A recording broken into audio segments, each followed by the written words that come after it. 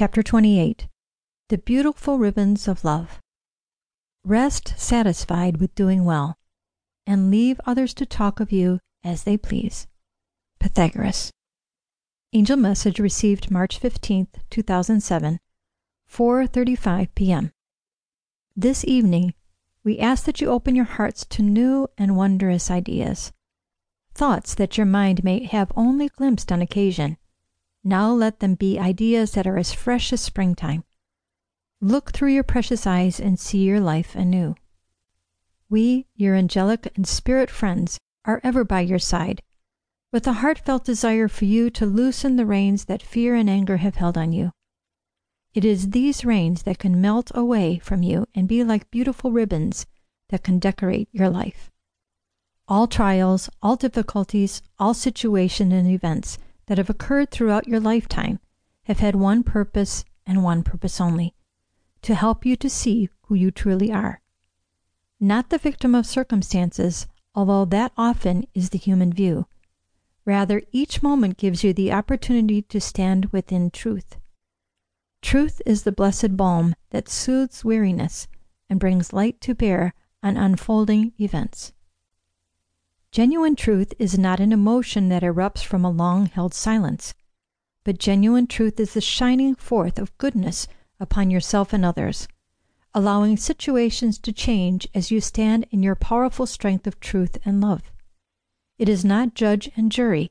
It is a place of quiet acceptance of the events of life that have brought you to this moment of understanding who you are. Too often, humankind has viewed truth as the facts that justify an action. That is not truth, but forceful opinion. Genuine truth asks one thing and one thing only: who do you wish to be in relation to someone or something?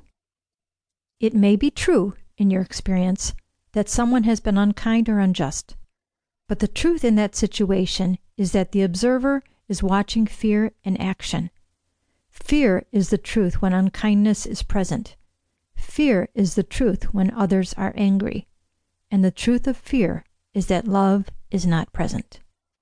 So in this time together, let truth bring you to an understanding that love is the most important ingredient in life. Love of kindness, love of justice, love of compassion, love of friendship, and love of life. At all times, stand in truth and goodness. If you are unaware of something, do not say you know what you do not. If you are confused, ask that you be given the time to find clarity.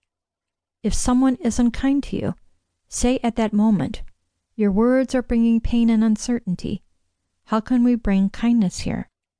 Stand in truth with love in your heart and invite the joy of truth to be your signature, and your life will change, starting now.